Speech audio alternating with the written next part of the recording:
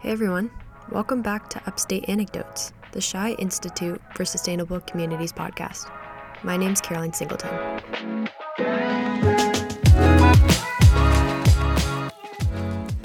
As we've learned through research and using the donut model as a basis, sustainability means so many things. Housing, water, food, health, education, political voice, and more. I wanted to learn more about organizations who attempt to tackle more than one issue at a time, so I reached out to Susan France. Is it recording? Yeah. Okay.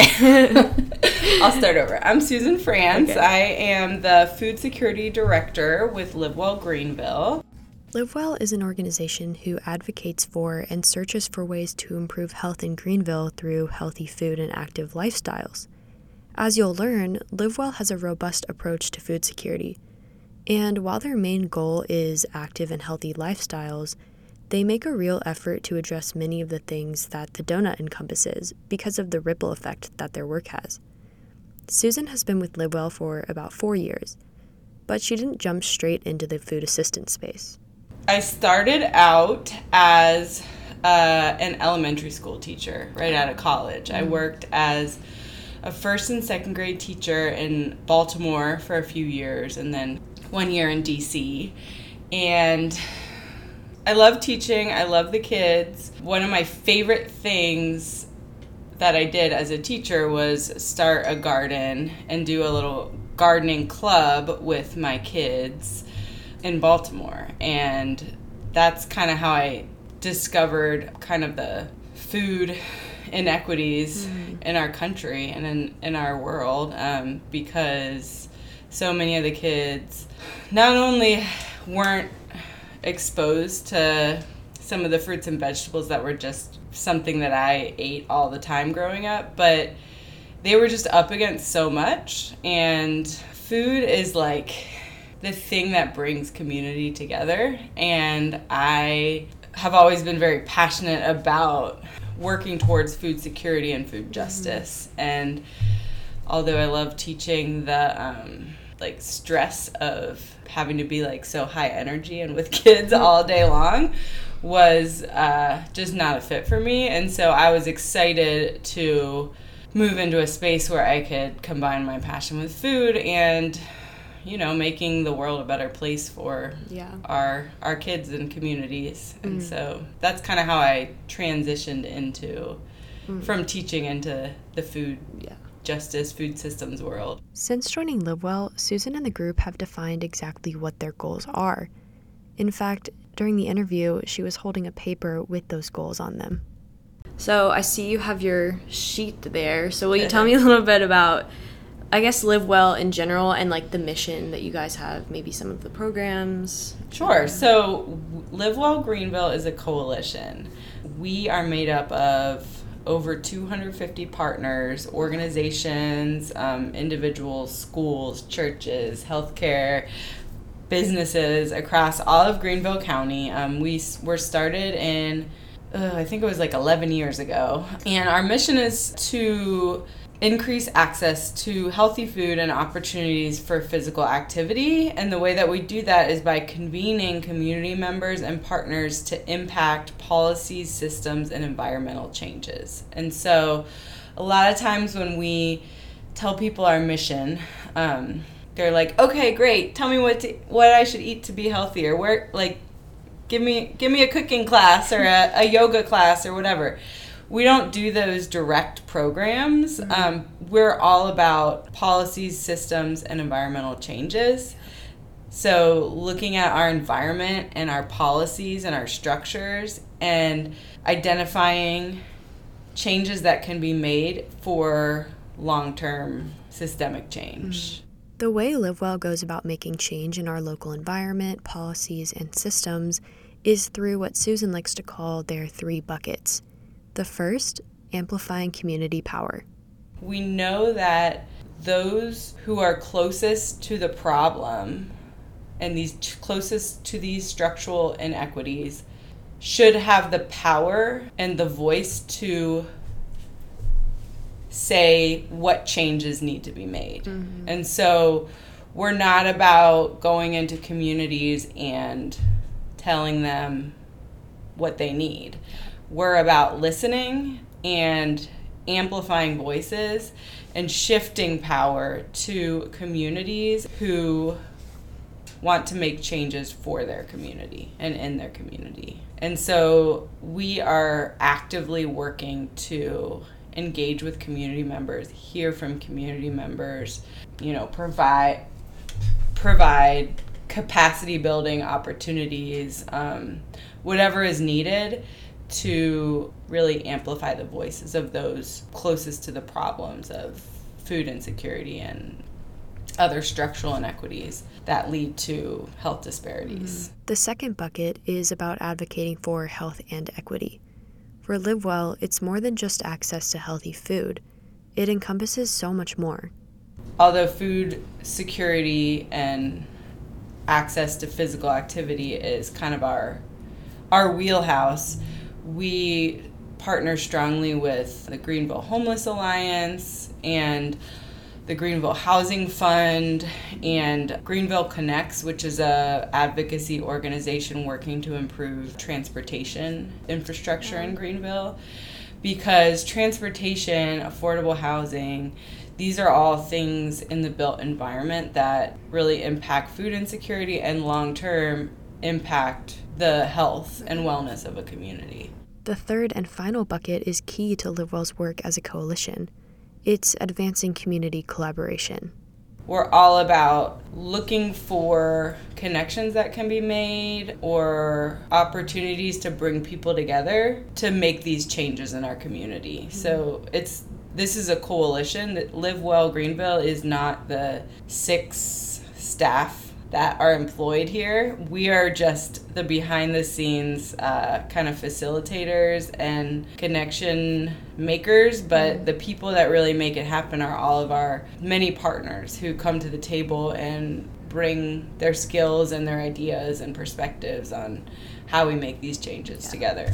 What does your work at Live Well involve specifically? So my work is all about coordination of collaboration across the food system. So about 2.5 years ago, kind of right before COVID started, we brought together some food assistance providers who wanted to start being more intentional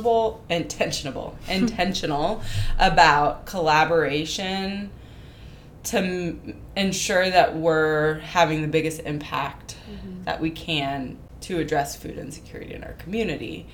And so there were a few meetings that happened right before COVID, and then all of a sudden with COVID, it was such a huge need that we all be collaborating and in conversation, because so much was changing. There was so much more need. It was just a scary time. No one knew what was going on. I mean, in every space, not just the food security space, but all that to say, I coordinate the Greenville County Food Security Coalition, which is a coalition within Live Well Greenville, Live Well Greenville's coalition, and we are working to ensure that everyone has access to affordable, culturally appropriate, healthy food.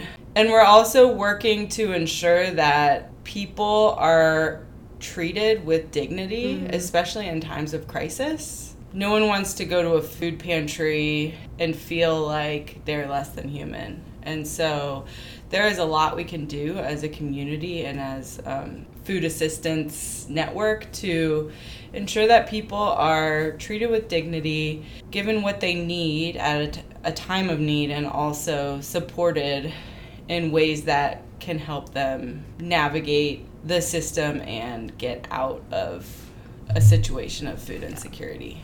Yeah, I think the dignity part for me is like so key, because part of it is like, yes, you are fulfilling a need of someone who's hungry and someone who needs food, but at the same time, why should they have to sacrifice their personal beliefs and cultural needs for that? Yeah.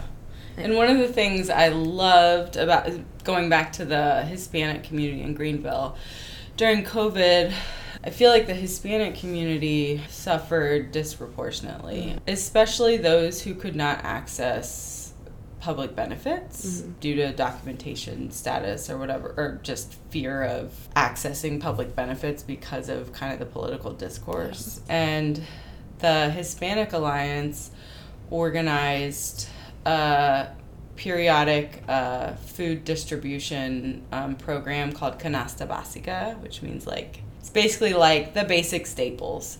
So what they did is they partnered with not just one, but a few Hispanic grocery stores in the community. So that was awesome because it was supporting a Hispanic business owner.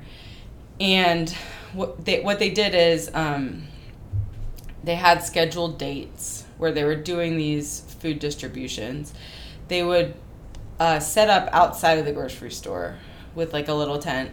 They'd have a little bag of lo básico, right? Like the basic staples, your oils, your rice, beans, things like that. And then on top of that, they were given a gift card to supplement, because to go into that grocery store and purchase what they want or need for their family. So what that did is it not only gave them the choice of, purchasing what they want and need for their family, but also when a parent walks up and gets a bag of food with their children their children are seeing their parent having to, take charity or whatever you want to call it. And there's something so much more dignified about just giving that family a gift card so they can go in with their children and their children can see them purchase food just like any other family. And so I thought that program was really awesome. Unfortunately, with funding, it's not still going, but that was a great model. And so we're sharing that, that story and that example with other food pantries and food assistance providers in the area, just so that, we can see those examples of dignity and work to kind of emulate those models. That's so great. Yeah. That's really cool. I like that a lot. Because I've always thought, like, whether I'm traveling abroad or a different city, that food is like the way that you learn about someone's culture. Yeah. And maybe a lot of times it's hard for people to get that culturally appropriate food, like I mentioned in my definition, because what you're able to afford is just processed, canned things, like goods like that. So yeah. I think that's important, bringing that healthy aspect back to and the cultural and part. when I was in undergrad, I traveled abroad a lot, and like for a couple years after undergrad, I traveled a lot around Central and South America, and that was one of the most amazing experiences, especially experiencing the food and just sitting down and eating, sharing a meal with people that were from a completely different culture, but we were kind of brought together around a table and shared so many wonderful things, and it was just amazing. And then when I came back to the US and started my career, I always had in the back of my mind, like, I want to do something around food. So and then when I was working at the Food Trust in Philadelphia, I was a nutrition educator, and so I did similar to so every state in the country has a SNAP Ed program, SNAP Education, and so the SNAP Ed program in Philadelphia was run by the Food Trust. It's a federally funded program, but most states have agencies or nonprofits that run them. In South Carolina, it's Clemson SNAP Ed. There's USC SNAP Ed in the Columbia area, and then I think the Low Country Food Bank runs it in like the kind of coastal part of the state. But anyway, I was a SNAP educator in Philadelphia, and I did cooking classes with kids and adults. So I went into school classrooms, after school programs, and did cooking classes with kids. And then I did cooking classes with adults in different community centers, health clinics, just a bunch of different settings. And one of my favorite groups that I did it with was it was at this place in Norristown, Pennsylvania, right outside of Philadelphia, called Zacate, which was a community center for the Hispanic community in that area of Philly, outside of Philly. Most of the families were from Mexico, and it was all women that came to the class. And, my Spanish is all right, but there were definitely times where I couldn't think of the word. So we were kind of teaching each other. And really, so I kind of introduced them to some foods that they hadn't tried before because it wasn't part of their culture, We made like a tofu scramble, things like that. But then they also came and brought foods that they, that are from their culture and taught me how to cook those. So it was just a beautiful group, and I just loved sharing, with them all coming together around food. And we created a community garden at that community center together. It was like a huge, in the back alley, it was like an urban area, like a junk heap. And so the whole community came together, cleared out all the space, put in this beautiful garden with all this art, painted raised beds. And a lot of the families that live in that community come from agricultural backgrounds in Mexico. And so they were like, oh my gosh, like, yes, get me in the dirt. Let me grow the things that I used to grow back home. And I remember this one time we were out at a farmer's market. People were looking at the produce, and then this one woman was looking at this kind of raised bed on the sidewalk that was just kind of overgrown and weedy. And I noticed that she was picking some of the weeds and putting them in a bag. And I was like, what are you doing? Those are weeds. Like, that's not food. And she was like, yes, it is. So it was purslane. I can't remember the name of it in Spanish, but anyway, in English it's purslane. It's an edible weed that is really common in her community in Mexico that they would cook with and make this like really good green salsa verde. I just thought it was so cool. Like, there's just so much we can learn about each other's food culture, and I just really enjoy that. That's a great example of don't judge a book by its cover type of thing. And also, we have such different cultures. It's hard sometimes to like imagine that a weed in an overgrown raised bed is someone else's like favorite food in the world. Right. A lot of times. And then you realize, well, maybe we can just let the weeds grow and they can be used and eaten and things like that. So that's really cool. LiveWell itself also has a number of programs. One of the two current work groups that LiveWell's Food Security Coalition has focuses on health food and culturally appropriate food in every neighborhood in Greenville County. The other works on emergency food systems. They search for ways to fill the gaps, helping those who fall through the cracks within that food assistance system. So the emergency food system work group, we really started out, the biggest need that everyone identified to start out with was to better understand where the needs are. And so that's when we connected with Catherine and Sam and Mike Wininski, Dr. Wininski, at the Shy Institute. Sam Hayes, Catherine Lippert, and Mike Wininski are actually my supervisors for the podcast. They also do incredible work in and around Greenville, such as helping create the tool that Susan and her team use daily. To learn more about it, check out the show notes where I've provided some links. They helped us create a food insecurity index map that helped us look at the needs at the census tract level. So that has been an incredibly helpful tool. I'm pretty sure I look at it every day in my work, and I know all of our partners use it as well, to help us figure out where the needs are and whether the resources are being directed to the correct areas of Greenville County to meet those needs. Like Susan mentioned, LiveWell has over 250 partners. She also emphasized the importance of community collaboration. From what I can imagine, being a part of LiveWell is like having a friendly neighbor lend a helping hand whenever you need something. And if they don't know how to help you, you can sure bet that they know someone who can.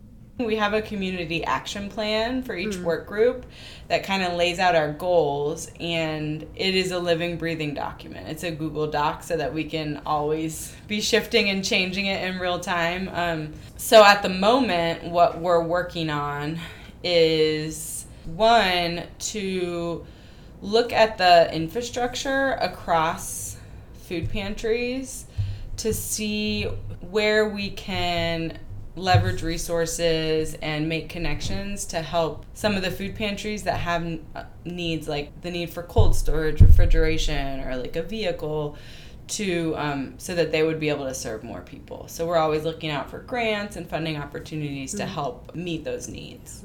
However, an impactful new endeavor that Susan was particularly excited about was the Food Equity Action Board, lovingly called the FEAB by LiveWell. This last cohort was made up of 14 Greenville County residents with lived experience with food insecurity who are driving the work of the Food Security Coalition. So, like I mentioned before, our purpose is to amplify community voices and amplify community power. And so what that group of residents did was they created a set of 6 policy recommendations that we refer back to as a food security coalition when we're developing our community action plan. So that dignity piece that we talked about earlier, that was very important to the members of the FEAB. And so we are actively working on developing ways that we can increase awareness of the need for dignity and, sharing models of what that can look like in the food assistance space. Transportation was also a huge priority from the FEAB and from, so many community members that we talk to. Transportation is just a struggle in Greenville County. And so we've been looking into solutions. We know that having more funding for GreenLink is great, and long term hopefully we'll get to where we need to be, but that's going to be far in the future. So we need something short term, because when it takes a mother an hour and a half one way to get to a food bank and then an hour and a half back, that's 3 hours of their day when they're already might be working 3 jobs and raising their children. That's unacceptable, and we need to do better as a community. And so we're looking into ways that we can be creative and figure out how to address these transportation barriers, especially to get to and from grocery stores and food pantries. So this might be a broad question, but to the best of your knowledge, what do you think the state of food security is in Greenville at this moment? It's really hard to say exactly what the state of food security is right now. However, so Feeding America, which is a national organization, they put out data every few years predicting or estimating food insecurity county by county. I don't know if you've seen it. It's called Map the Meal Gap. It's a map. So they have 2019 data, and they did have some data predicting what it looks like post-COVID, but they recently took it down because for whatever reason they determined it to be inaccurate. Interesting. So I don't know, but so pre-COVID, food insecurity was at about, I don't remember off the top of my head, something like 45,000 of our neighbors are experiencing food insecurity. That's, I think, 9%-ish of the county. And when you look at children, it was over 10,000 children. It's also, I think, around 9%. And not only that, but so many of the families, this is another thing on the Map the Meal Gap website, they show data around program eligibility for federal nutrition programs like SNAP, WIC, and school meals. And so many of our families that are experiencing food insecurity do not even qualify for those. And so they're left with very little options. And with rising food and gas costs, Susan says that the post-COVID situation is most likely much worse. Luckily, the federal government stepped in, but that's not going to last forever. everything eats into the food budget, right?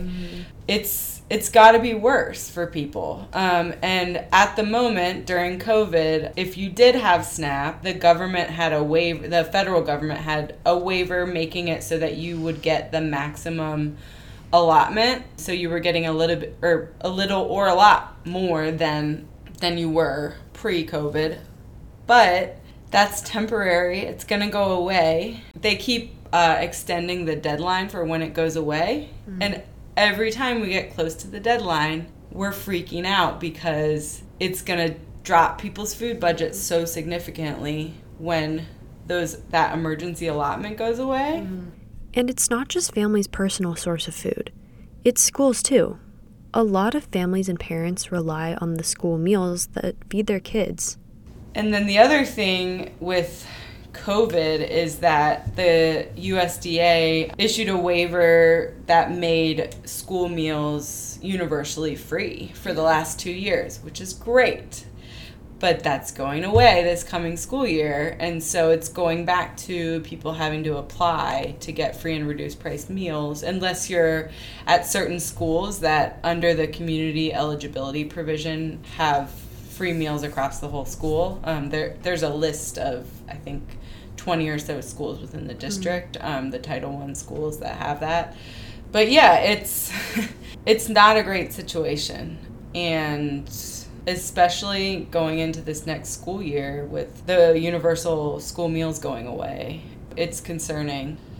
I know especially families that aren't eligible for school meals or who don't feel comfortable applying because of their immigration status or fear of, their families being split up, that they're going back to not having access to those school meals. And it's going to really impact a lot of families.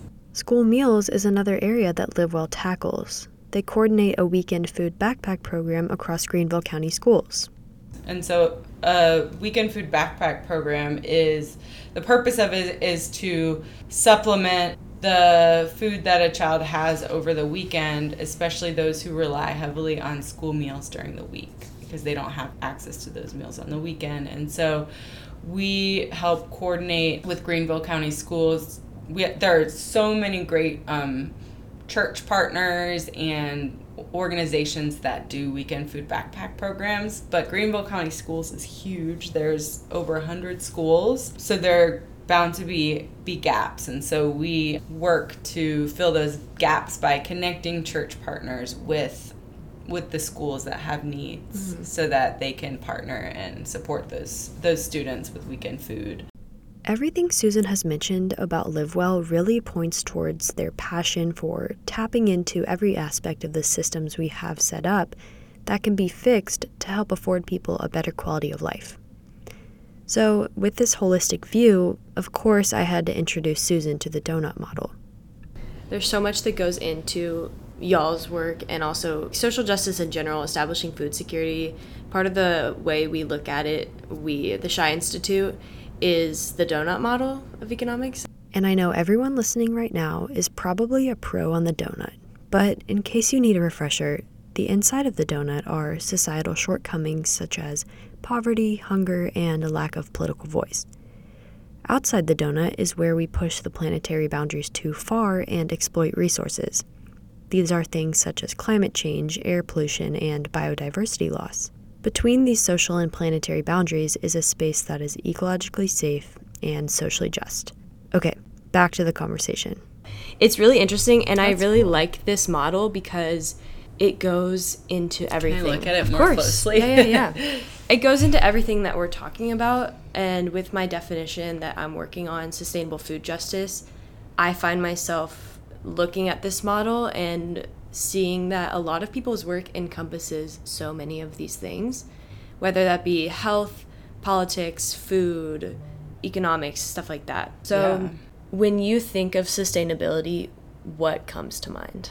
Because a lot of people are assuming that sustainability is turning off the lights and using less water, and here we have this model that's saying it's so much more than that. Yeah. we use the word sustainability a lot in our work, but it means something different than the kind of environmental definition of it. Sustainability is, structural. It's ensuring that whatever structures and systems we have in place are in place long term, and are in place long term in a way that are equitable.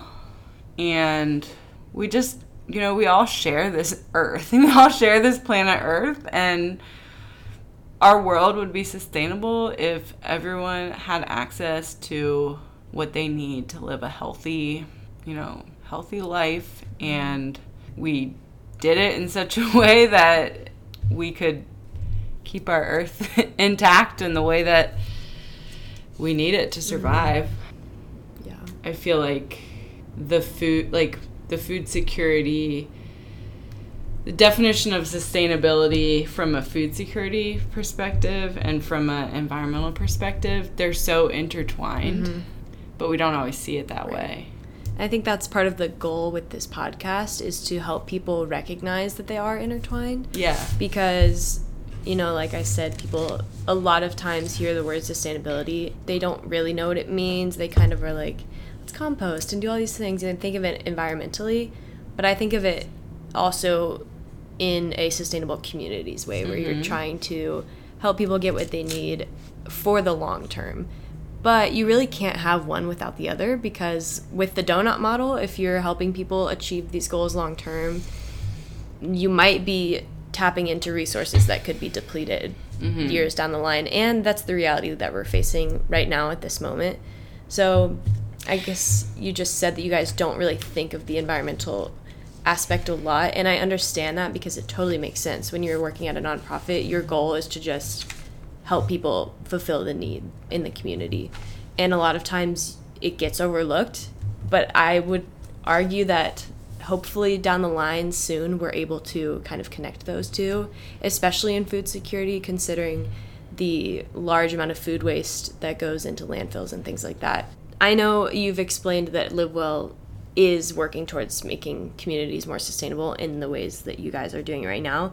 Do you think, is there anything that LiveWell could be doing, in your opinion, to whether it's environmentally or in the way that you guys view sustainability? Oh my gosh, there's so much we could be doing. That's a hard question. Or I guess top 3, what's the priority, do you think, at this moment? I mean, we're starting to do this. We always need to do better at amplifying the voices of those who are experiencing food insecurity and those who do not necessarily have access to the resources that we do as a nonprofit. And so I think we always need to continue on that path of community outreach and really making our spaces more welcoming to community members who might not have the nonprofit experience or educational experience that so many people who are, traditionally around our table at meetings have. Right. I think that is absolutely crucial to this work. Right. And we just have to do better. I think that's great that part of it is recognizing that, and if you always have it in the back of your mind, hopefully it'll come to fruition, and it sounds like that work is already being started. So I'll just repeat, my definition of sustainable food justice is equitable access to food that is culturally appropriate, sustainably grown or sourced, and helps afford people a good quality of life.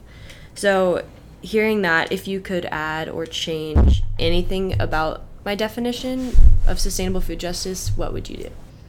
Equitable access to food that is sustainably sourced, culturally appropriate, and helps afford people a good quality of life. I think that's a pretty decent definition. Hold on. Can I read something? Sure. So, the Food Equity Action Board, the FEAB that I talked about, in our last session, they wrote a community poem all about food justice. Oh, that's so cool. The prompt was food justice is, and then everyone gave their line. Awesome. And it's in the policy recommendation report that they created at the end, the 6 policy recommendations. On the last page, we included that poem. We talked so much about advocacy, but really they do so much advocacy for their communities already that I learned so much from them. They're great people. That's so cool. And so can I read it? Of course. Okay. I love that. The following quote from Susan is, like she said, a poem from real people in Greenville who have experienced food insecurity. When I was speaking with her, I found it to be incredibly powerful and wanted to end the episode with the words from those closest to the issue. My conversation with Susan was fun, interesting, and most importantly, enlightening. What I learned from her is that one of the keys to the vision of sustainable food justice is collaboration. I think that LiveWell embodies the word collaboration. And while she did acknowledge the work that LiveWell can be doing to become more sustainable, the strides already being made are incredible. Decentering yourself if you come from a place of privilege and centering the voices of those closest to the problem, letting them actually have the space and that voice to say, this is what we need. That's where real change starts. Like I mentioned before, the show notes include information on the Food Security Index that the Shy Institute helped create. I've also linked information to LiveWell Greenville, as well as the full report from the Food Equity Action Board, of which the poem comes from. I know that many listeners of Upstate Anecdotes come from privileged backgrounds, like myself, so I encourage you to really sit with the following words. Think about them deeply. What does food security mean to you? Have you ever thought about the fact that you are food secure? What is food justice? Food justice is waking up knowing I have something to eat. Food justice is justice. Food justice is life. Food justice is my right. Food equity is not a privilege, it's a minimum. Making a difference is hard on an empty stomach. Food justice is not about feeding the less fortunate. Food justice is feeding the children so we can grow a future. It's about feeding the elderly so we can harvest a better tomorrow. Food justice is no worries cooking for family gatherings. The smile on a mother's face when she sees her child fall into a contented food coma. Food justice is being able to have Sunday dinners with my family every week. Food justice is my son's independence, smile, and persistence. Food justice is free, filling, and multifaceted. Food justice is fresh, healthy food in every neighborhood. Communities growing their own food. Community not surviving but thriving. Nourishment for all to thrive. Community stewardship. As the Liberty bells ring, I hear justice speak. Justice for the food we hope to receive based on the things we as people need. Clinging to the idea of inequality being erased, we can no longer sit in silence when our fears are things we still face.